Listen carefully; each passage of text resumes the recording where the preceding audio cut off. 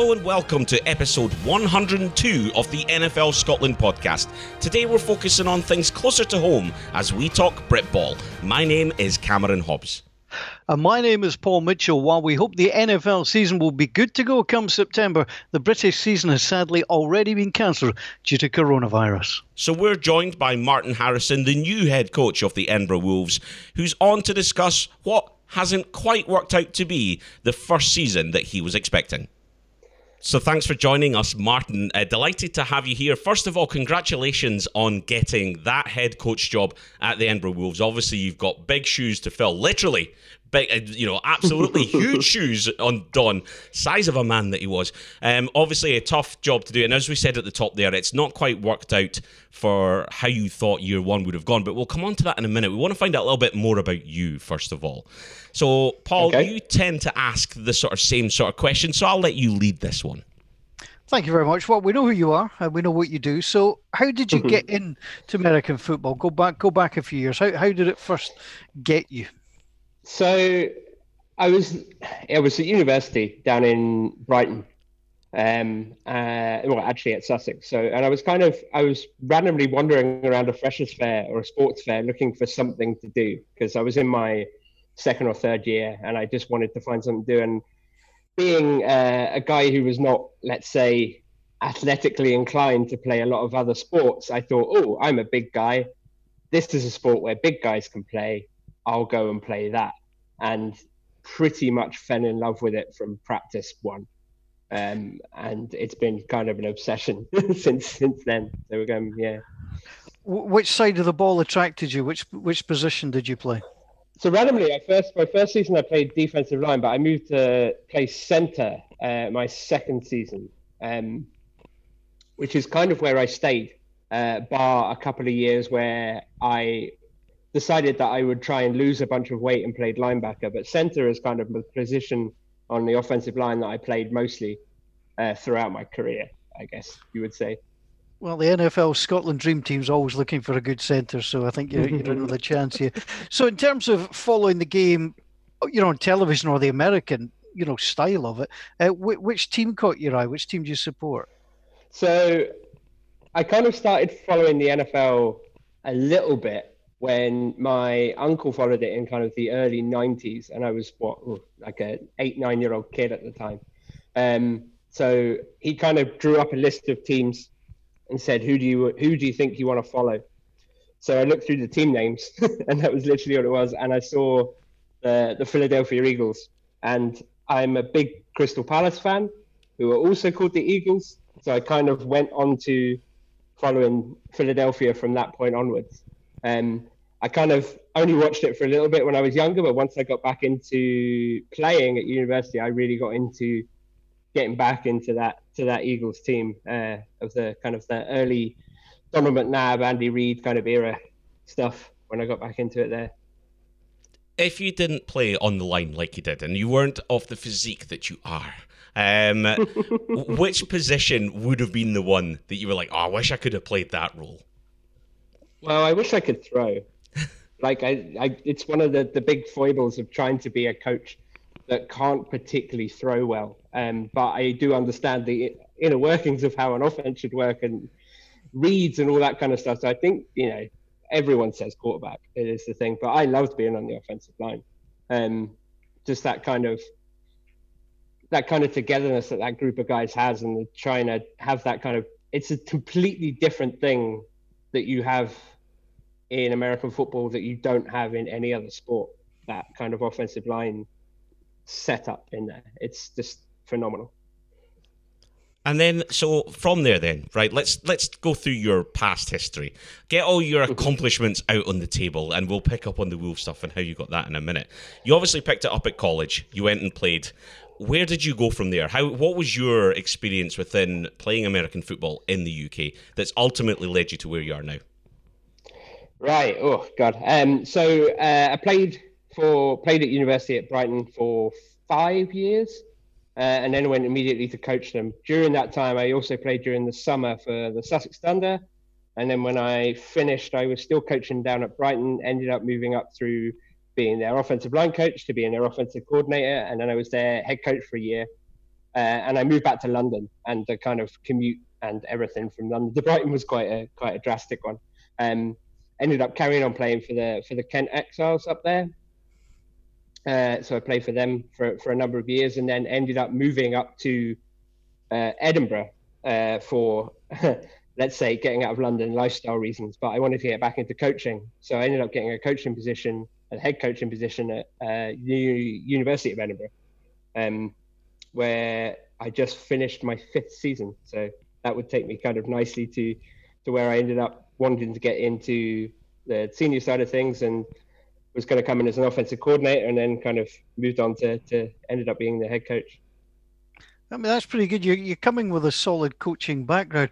Kent Exiles, is that Neil Reynolds? Was he connected there at the time? I don't have much of an overlap with Neil, unfortunately. I know people who know Neil, and I know So Tony Bainbridge, who was the head coach down there at the time, is kind of my coaching mentor, if you like. He came and did a lot of coaching down at Brighton, and was kind of my head coach at Kent, and sadly passed away just before I moved to Edinburgh.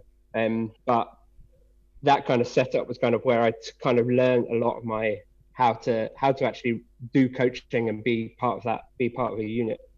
Because it's interesting, isn't it? I mean, if you've played soccer growing up or you've played rugby growing up, it's quite a natural thing because you understand the game from such an early age. But not getting into the game as a kid, but getting into it at university, how quickly did you think, you know what, I really like the technical side of this as well as the playing side? In terms of the coaching and the kind of on the field thing, like the old kind of cliche of the whole, it's like chess with big people running into each other, just really, really fascinated me from that kind of tactical side of things. As opposed to the kind of more free-flowing games that you get in football and rugby. That kind of aspect of it really interested me, which is why I think I ended up wanting to move into a kind of coaching coordinator type role, because I thought, this is somewhere where I can really affect the game much more than playing, because I was average at best, let's say. Yeah, I mean, it's the old story, right? You don't need to have been the best player to make the best coach. And I often think, at football at amateur level and coming up through the ranks, you can almost get away with blagging certain things. You can't really get away with blagging American football. You have got to know, your schemes, the offense, the defense, exactly what you're trying to do. It's easy if your football, say, guys are playing a 4-4-2, you play there, etc. But there's so much more to the technical components of the game. Yeah, absolutely. And it's just because a lot of those sports, especially, football, is a lot more instinctual on what is happening in the game, and things can change based upon that. Whereas the kind of the setup of American football allows things to be more structured in that, and that kind of tactical element from a coaching perspective makes me feel that you have a lot more input into what's going on the field. So how did it feel to be appointed the head coach of the Edinburgh Wolves? It was obviously something, the chance to move up a level, having coached at university level. Was it something that you'd always thought about, or did it just come across as a chance and you took it? It's definitely something I thought about as a kind of a long-term thing. Like, if you'd have asked me 2 years ago, is it something that I think is going to happen in the next 2 years? Of course not. Especially with a stalwart such as Don in place. It's something I wanted to build towards. I spoke, as I say, there was a position of coordinator that came up I took, and then it was just a kind of the next step from there. I felt honestly that I was one of the best people that was in position to take the role, and that's why I applied for it. So you obviously you have to realise you do need to come to an NFL Scotland event, because all Edinburgh Wolves head coaches do that.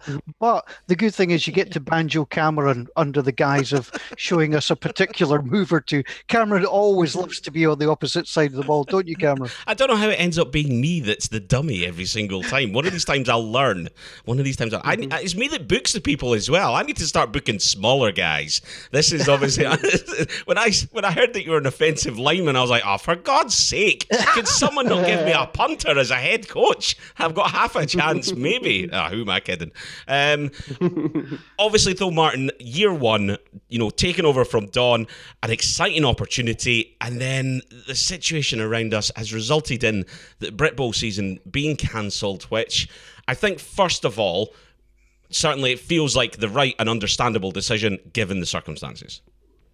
Yeah, absolutely. I think it's something that I think we've kind of felt was kind of inevitable going into, not long after the kind of the lockdown and everything that was kind of going on with the virus.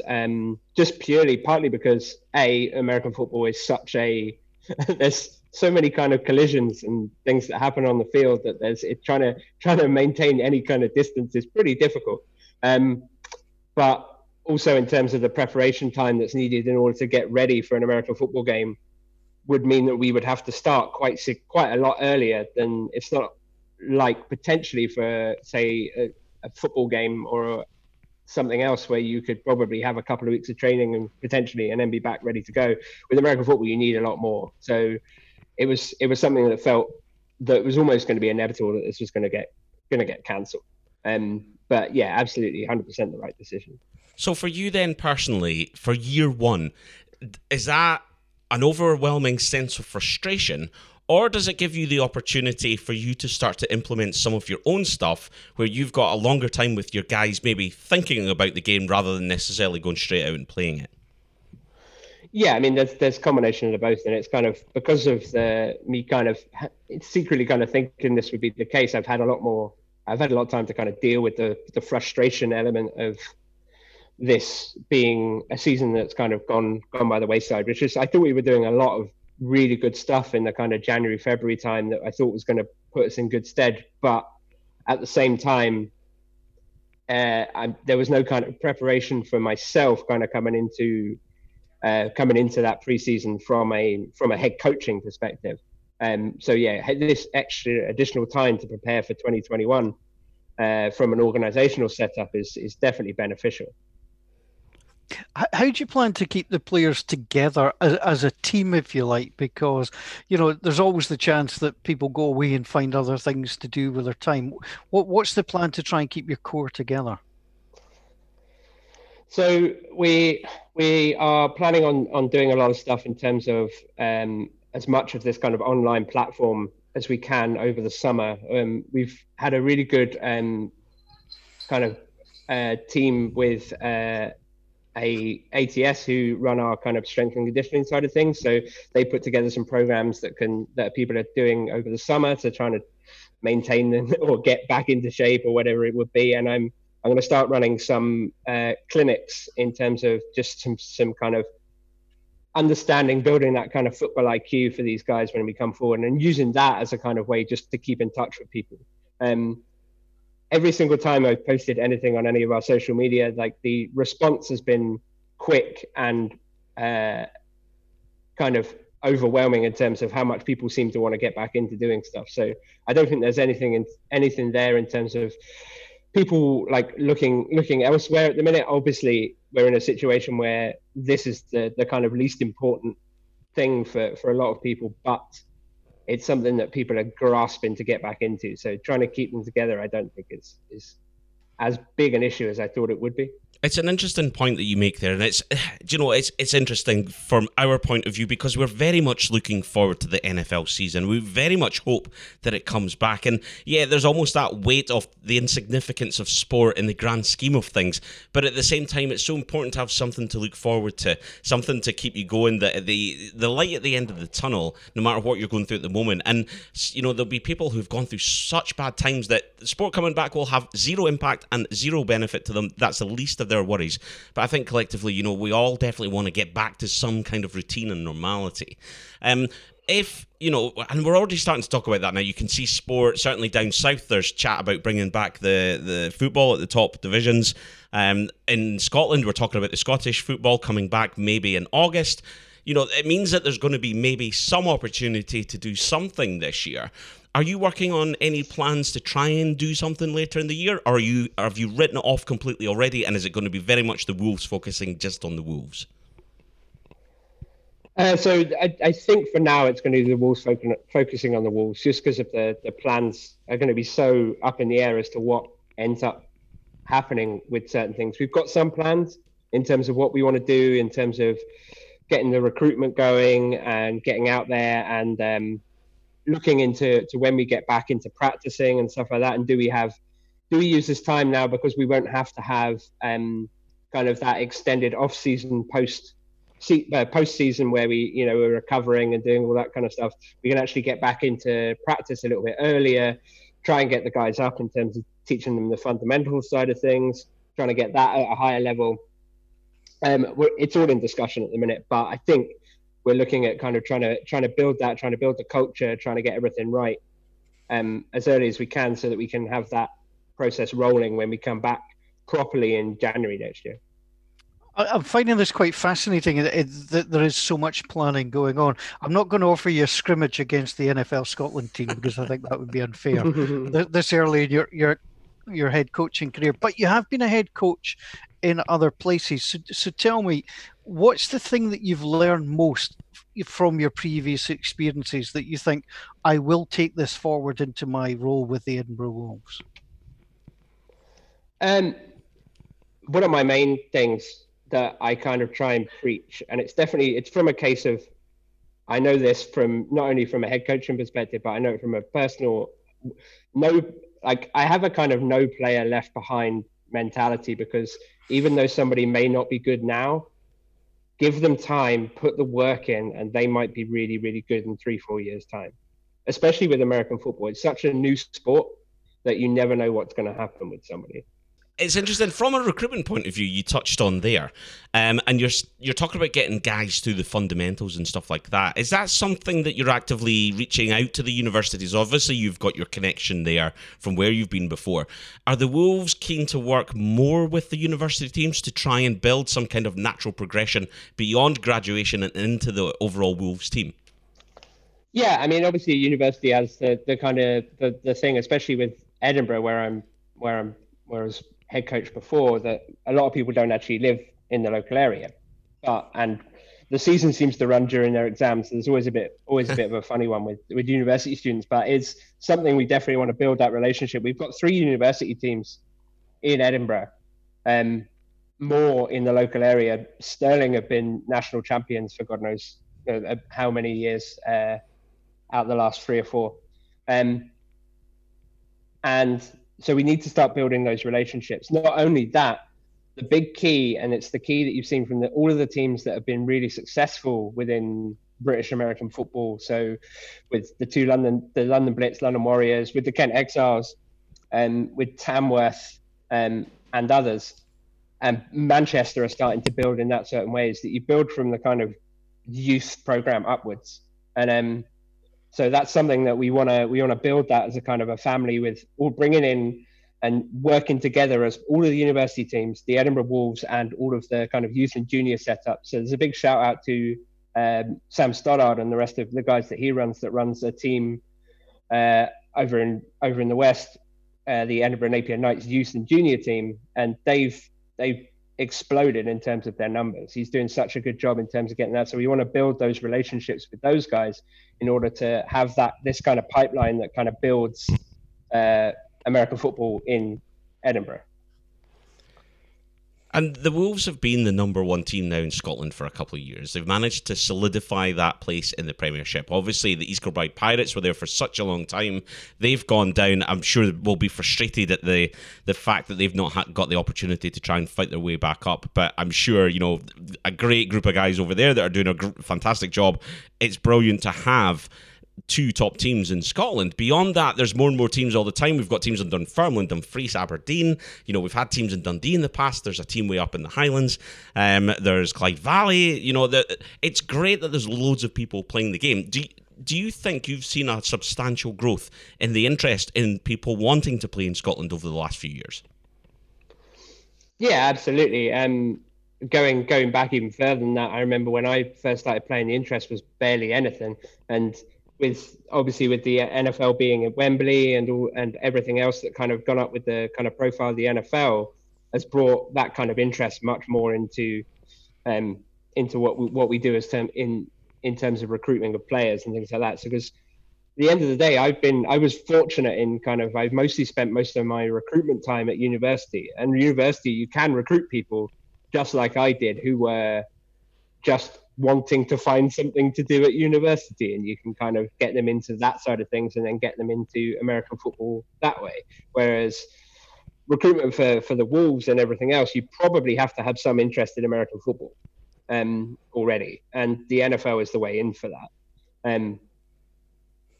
So you build if that builds up in terms of the knowledge around the sport that way, then that's how we can have a much bigger pool of guys to go for. And that was going to be my sort of follow-up question, actually, is, you know, if there's anyone listening to this right now who's thinking, I've always quite fancied giving it a go, what would your advice to them be? And what is it that you're looking for in somebody, for them to be somebody who is a viable person that's worth you seeing and getting them along? The first thing first is commitment.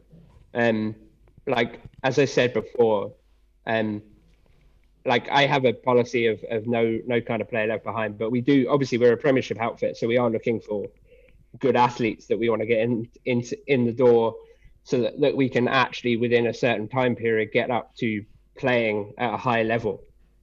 But if you commit, if you come to us and you put in the effort and you put in the work and you listen to the coaching and do everything that we ask of you, then that's all we're asking for, really. When it comes to skill sets, is there any particular skills that you're looking for? So obviously commitment's a big part of it, but, you know, if you've got any of the following sort of attributes, you know, is it down to that level, or is it really just anybody who's got the determination is worth having a look at?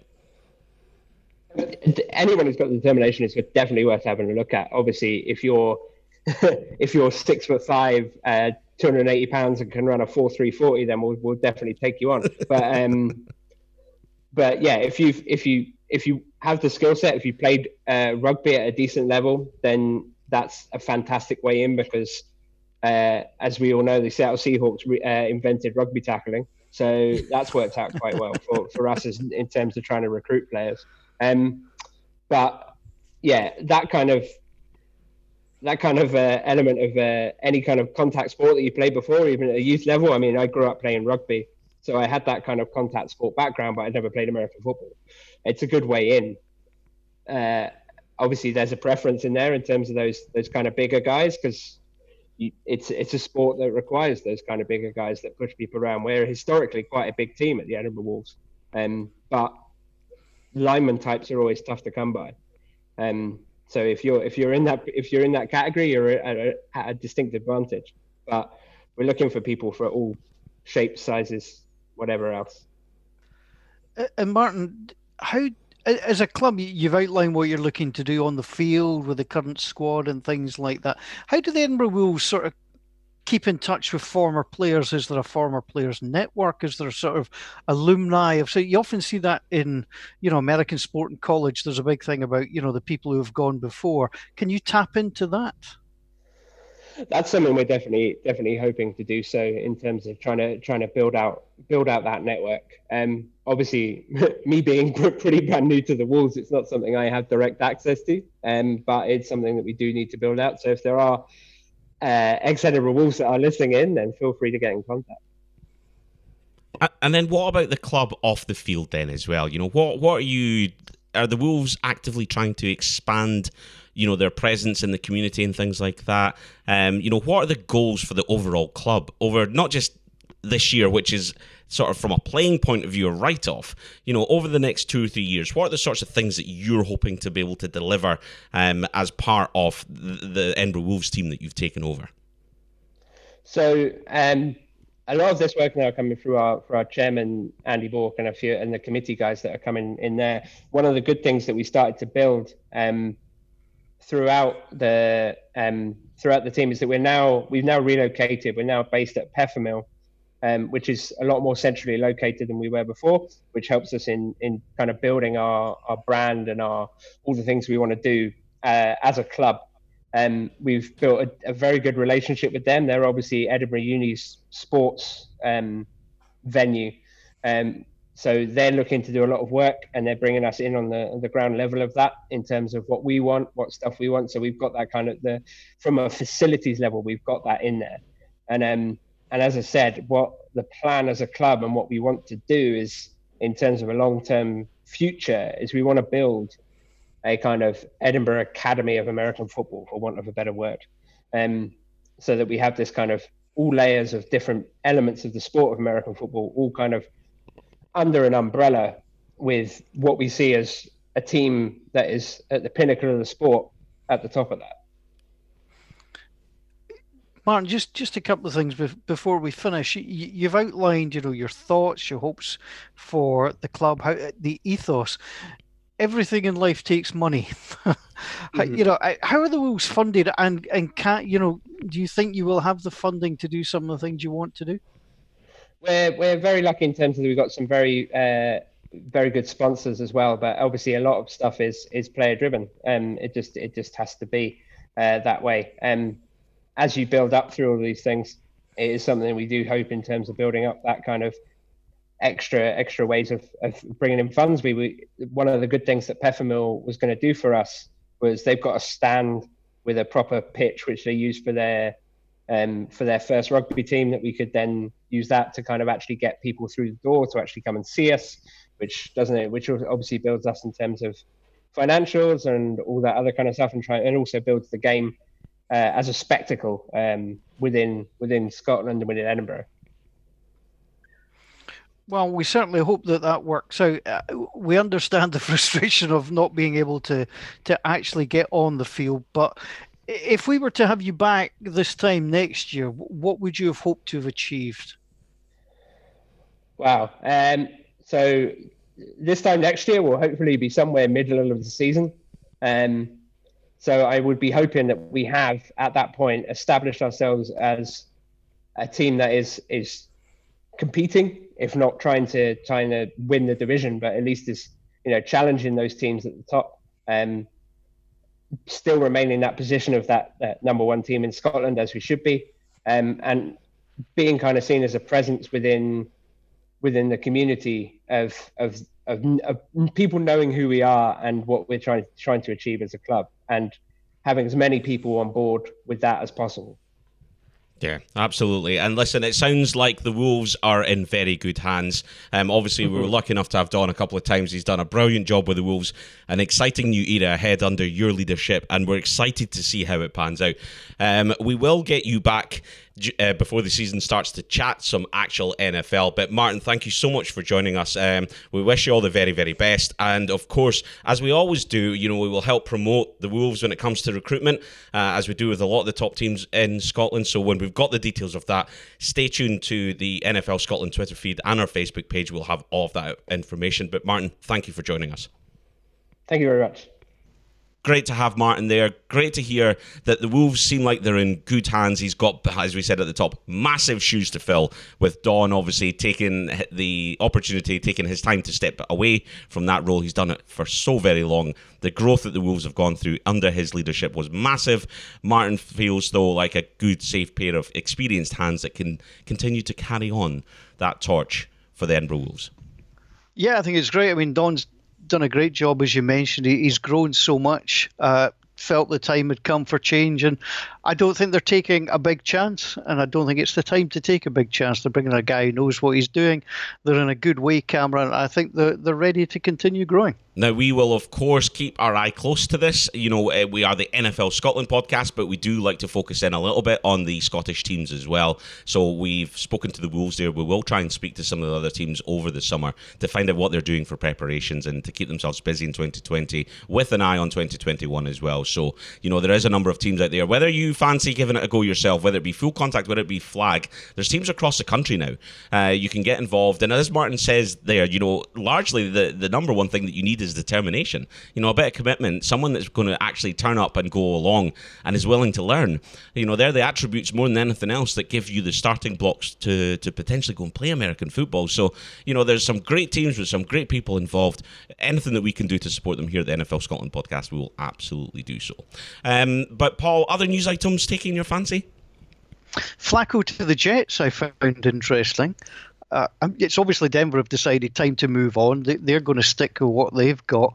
To the Jets, he's obviously going in to do the mentor role, and he's obviously suited to do that. I think he's comfortable in his own skin, Cameron. He's Super Bowl winner. And I think if you're a Super Bowl winner at quarterback, you can go anywhere you want, and you've got the right to basically say, I've nothing to prove to anybody. Now, we had an off-air discussion with Gordon McGuinness on this one in the NFL Scotland podcast WhatsApp channel, and an interesting debate took place.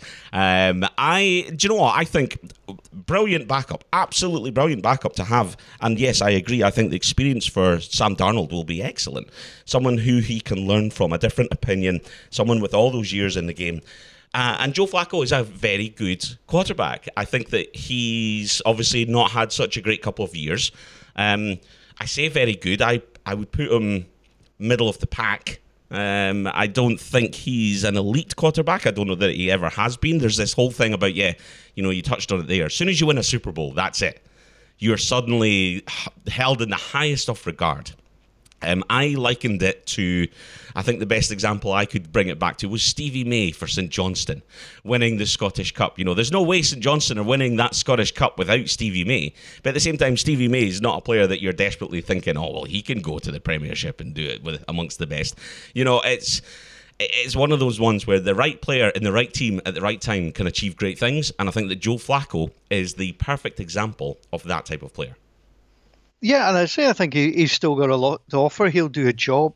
Should Sam Darnold be injured or fall ill, you would trust him to go in and win you a few games. So it's not just all about mentorship, but you've got to think that Sam Darnold's going to come out of this a better quarterback. The Jets are going to come out a better team. Therefore, I think it's a really smart move. Yeah, definitely. The other thing that we've seen happen, of course, is it's a weird time because it's not everything's necessarily in the order that it would normally take place, but we've had some of the league meetings, some of the votes about rule changes. One of the ones that was proposed was a rule to a change to the Rooney Rule, which would see teams potentially benefit from additional pick placings if they were to take a minority head coach and recruit them. There's been a number of things being looked at. That rule being voted down feels like the right outcome from that one, Paul? Cameron, I don't think there was any way this was going through. I think it was a dumb suggestion, given the fact that you're trying, if you get a job as a head coach and you happen to be black and you move up 10 places in the draft, you're tainted. That draft player is tainted as well. Now, I don't disagree with the ethos that people should be encouraged to work in the NFL and that gender, colour, sexuality, whatever, shouldn't be a barrier. Remove all the barriers for everybody. But I think, specifically saying, if you hire a black coach or a minority coach, you go up 6 places in the draft, that coach is immediately tainted. Are they being hired just to try and get somebody a better draft pick? I don't honestly think that would be the case, but there's a taint that comes to that. I've always had a problem, Cameron, with the phrase positive discrimination. I think it's an oxymoron. I just do not believe in it, because if you discriminate against anybody, you're discriminating. I think we do need to try and level up the playing field for everybody. I get that the NFL would like to see more minority coaches, and why not? The vast majority of the players are what you would class as minorities. Let's get on. I'm also uncomfortable with this labeling of people. I just see people as people for who they are. Let's make sure there's no barriers in the way to anybody getting a job that they want. Let's not slight anybody. They're slighting certain things by saying you've got to bring people from outside the building. If you've got your head coach who's retiring and you've got the obvious successor in your building, that's who you've groomed. Why do you have to go through the charade of interviewing people? It's not ideal. It never will be ideal. But I think that there's better ways to do these things. And one of them is, and I think it's a brilliant change, Cameron, is there were several ways in which you could block employees of your team pursuing a head coaching job, a coordinator's job, or a general manager's job. Now, they've taken those restrictions away. That just doesn't help minorities. That helps absolutely everybody, because I thought that was a restriction of trade to a certain degree. Now, you could argue if these people have signed contracts, they should stay there. It's complicated, Cameron, and I think some people try to distill this down into some simple argument. It's not a simple argument. We could have a whole podcast on this. We could talk for hours about this, because it is so interesting how you actually go around solving what people perceive to be problems. Yes, absolutely. And I think that you're right in that this is a massive, complicated issue, and this isn't something that's just impacting the NFL. This is something that is a very a big factor in industries across the world around equality and around encouraging more people who previously perhaps weren't naturally in these positions to be able to get into these positions, as we, the modern world realizes that And let's be honest, there has been a long time of old boys clubs. So, I mean, I'm of the thoughts that the only one point that you raised that would disagree with is the whole lining up someone internally piece, just purely because if you're someone with great skills and you've not happened to get yourself internally, then you've got no chance. You want to be able, you want to be given that opportunity to go in and pitch yourself to somebody. I've known people who have found it very difficult in certain industries outside of sport to get into places because there is a lot of people just promote within. Now, actually, the flip to that is, well, that's a good thing that you're promoting within, because when you're working somewhere, you want to have that career ladder. So right away, you've got the opposite ends of that, where somebody's going to feel hard done to. The person who's on the inside is always going to feel like, well, hang on, I've been working for 5 years for this job, or however long. This is what I've spent 5 years of my life fighting to this, and then some Johnny-come-lately comes along and steals it off me. Well, the Johnny-come-lately on the outside's maybe been working for 10 years on the background, honing himself, but has never had the opportunity to get into an organisation to do what you've done for the last 5. Therefore, there's always a lens that you can put this through where it looks off. I agree with I don't think incentivising it is the right thing to do. Because, yes, you result in this situation where you create weird scenarios, and you just add doubt and more pressure onto people, and I don't think that's fair. I actually don't think that would be fair on the minority coaches to have that, and people chuck that at them unfairly. They should be there because they're the right people for the job, because they're quality coaches who can help take the teams to the next level. Those guys are out there, and it's just a case of right, how do you address it? And sometimes I feel like, they're looking for a super quick fix here, whereas actually you almost need to take it back and build this from its foundations up the way. And it might take you a couple of years to see the outcomes of it, but focus in on that as much as just the end result, and actually change the way that it works at every single level. Because if it only is at the top and then everything underneath isn't working to the same levels or the same rules, it's false, and it's going to fall down. It's going to fall down at its first possible opportunity. So, it's good that they're looking at this. It's great that they're looking at positive change and they're looking to make things better, more open, more inclusive. That's something that we can absolutely all welcome. But yeah, it did feel like, an extra 10 picks up in the third round and an extra 6 up if you take a GM and all that kind of stuff was starting to get like, hang on a minute, right? What's going on here?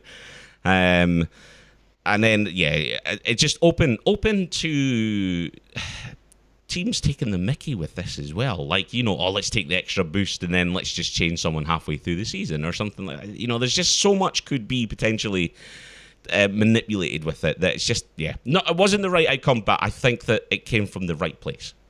Yeah, remove all obstacles for everybody to progress. Make it a level playing field. Yeah, I mean, I agree with you. Certain industries have got that old boys club feel, but that's history. Come to now and let's see, what can we do now? I think people sometimes over-focus on the past. Here we are now. How do we make it a level playing field for all regardless of colour, gender, sex, etc.? And how do we take that forward? You want the best person for the job to get the job. Meritocracy, for me, rules.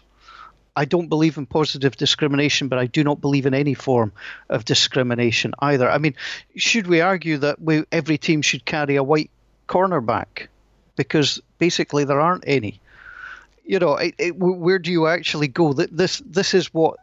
I've seen some of the counter arguments like that. You think, that's insane. Let's just get a level playing field for all, and let's make sure that people can apply and get the jobs that they're desperate to get. Because if you are talented, you will come through and you will shine. Now, one point that somebody did make, I think it was around the NFL podcast, is, if the owners aren't diverse, how are you going to get diverse staff? Owners want to win. You'll bring in the best people to make sure your franchise wins. I think that would be 95% of them would have that outcome. I couldn't care less. The Saints, Sean Payton goes, I don't care what colour the Saints head coach is. I just want the best possible head coach. And I think the vast majority of people feel like that as well. Yes, indeed. Hopefully so. Certainly, hopefully so. I hope so as well. Yeah. Sticking with New Orleans, the Superdome is up for renaming. Mercedes-Benz have decided that Atlanta's the only place for them, and they're pulling out of New Orleans. No, I don't think it's quite like that, but Atlanta's half the price, obviously. I mean, come on. So we put a message out on Twitter to ask people what they thought would be the best name for the Superdome. You know, if it was up to you, what would you call it? So we'll run through a couple of these. So Noel got in touch to say if they'd waited a year for Breeze to retire, they could have given it to the New Era, because the New Era Superdome would have had a weirdly cool vibe to it. I don't think you won't even start thinking about a new era in New Orleans, Paul. Christopher Lawton got in touch. He said it'll obviously be a sponsor's name, but if it wasn't, he would have the Cajun Corral, the Bourbon Dome, the Big Easy Dome, the Jambalaya Dome, the 1500 Sugar Bowl Drive, the Creole Corral, or something like that. The Baba Gump Shrimp New Orleans Superdome, says Matt. Like that one. Yep. Sean gets in touch. He says the Burrow Dome, the Louisiana Dome, the Tiger Dome. Obviously, just kidding. Depends on who the sponsor would be. The Tesla Dome sounds all right. The Tesla Dome. I don't know that you want Elon Musk anywhere near you. Barry gets in touch. I'm a big fan of this one. The George Kittle Superdome. Well, he did own it and the Saints last year. The Drew Brees Superdome says... Hang on one second, Cameron. I'm just blocking him on Twitter. David Old says the Drew Brees Superdome. And then we start to get to some of the other ones. McDude says Turt House. Stuart says the Bobag Megadome. Neil says the Kleenex Dome. So yes, we're going well here. Lauren Callahan, he says the NFL Officials Appreciation Society Superdome. Polly, our resident Bucks fan, the Jameis Winston Appreciation Bowl has a ring to it. On second thoughts, scrap the ring. Anyway, Marty says Super Dump. Bripey says Chokesville. We're doing really well here. The Full 10 Yards had said the Golf Tavern. Or the Gulf Tavern, because it's near the Gulf of Mexico. So I like what they did there with our sponsors. So, you know, that's a good little pitch into that. But we obviously saw as well that, I'm trying to remember the name of the business. There was an adult entertainment company had said that they were interested in doing it. I'm trying to remember the name of it. Well, to be fair, Cameron, they got a little bit overexcited and they have withdrawn. I just thought it was an obsession in New Orleans about somebody getting screwed. I thought that's something. So yes, the naming opportunity remains. Not sure what it will be. What are your thoughts on that one? What would you like to see? I mean, to be fair to Mercedes, they're a classy sponsor and it was always good. But to me, it's the Superdome.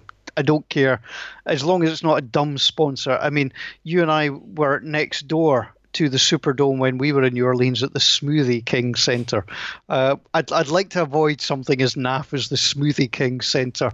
Although, I mean, Smoothie King is a huge business. I don't think we quite appreciate here. I mean, the Cajun Corral I really liked. I would go with that. It's interesting because it'll always be known as the Superdome. It's a hard one for a sponsor. It was a bit like when the Giants in baseball moved from Candlestick to what they then called 3Com Park. Or sorry, they renamed that one 3Com Park, and you know their broadcaster got into trouble because he just kept calling it Candlestick Point, which was the geographical reference, because he hated the reference to 3Com. Just so some of these things are naff. I mean, certain things are cool, like Coors Field in baseball, you know, because it's Colorado. It sounds pretty neat and pretty cool. Others are a bit more clunky. You know, I mean, you still call it the Meadowlands, not necessarily, you know, the title MetLife. You know, it's the Meadowlands Super. Some places are just too good for a sponsor to overtake them, and I think that's what you'll see. It will always be the Superdome, no matter what. I think it is a Superdome. I almost feel like you got to get something that rhymes with it. the Google Chrome Superdome or something like that. You know, for me, it's the only thing that you could do is find something that rhymes and go with it. I like rhyming. I don't know why. It just pleases my soul. Right.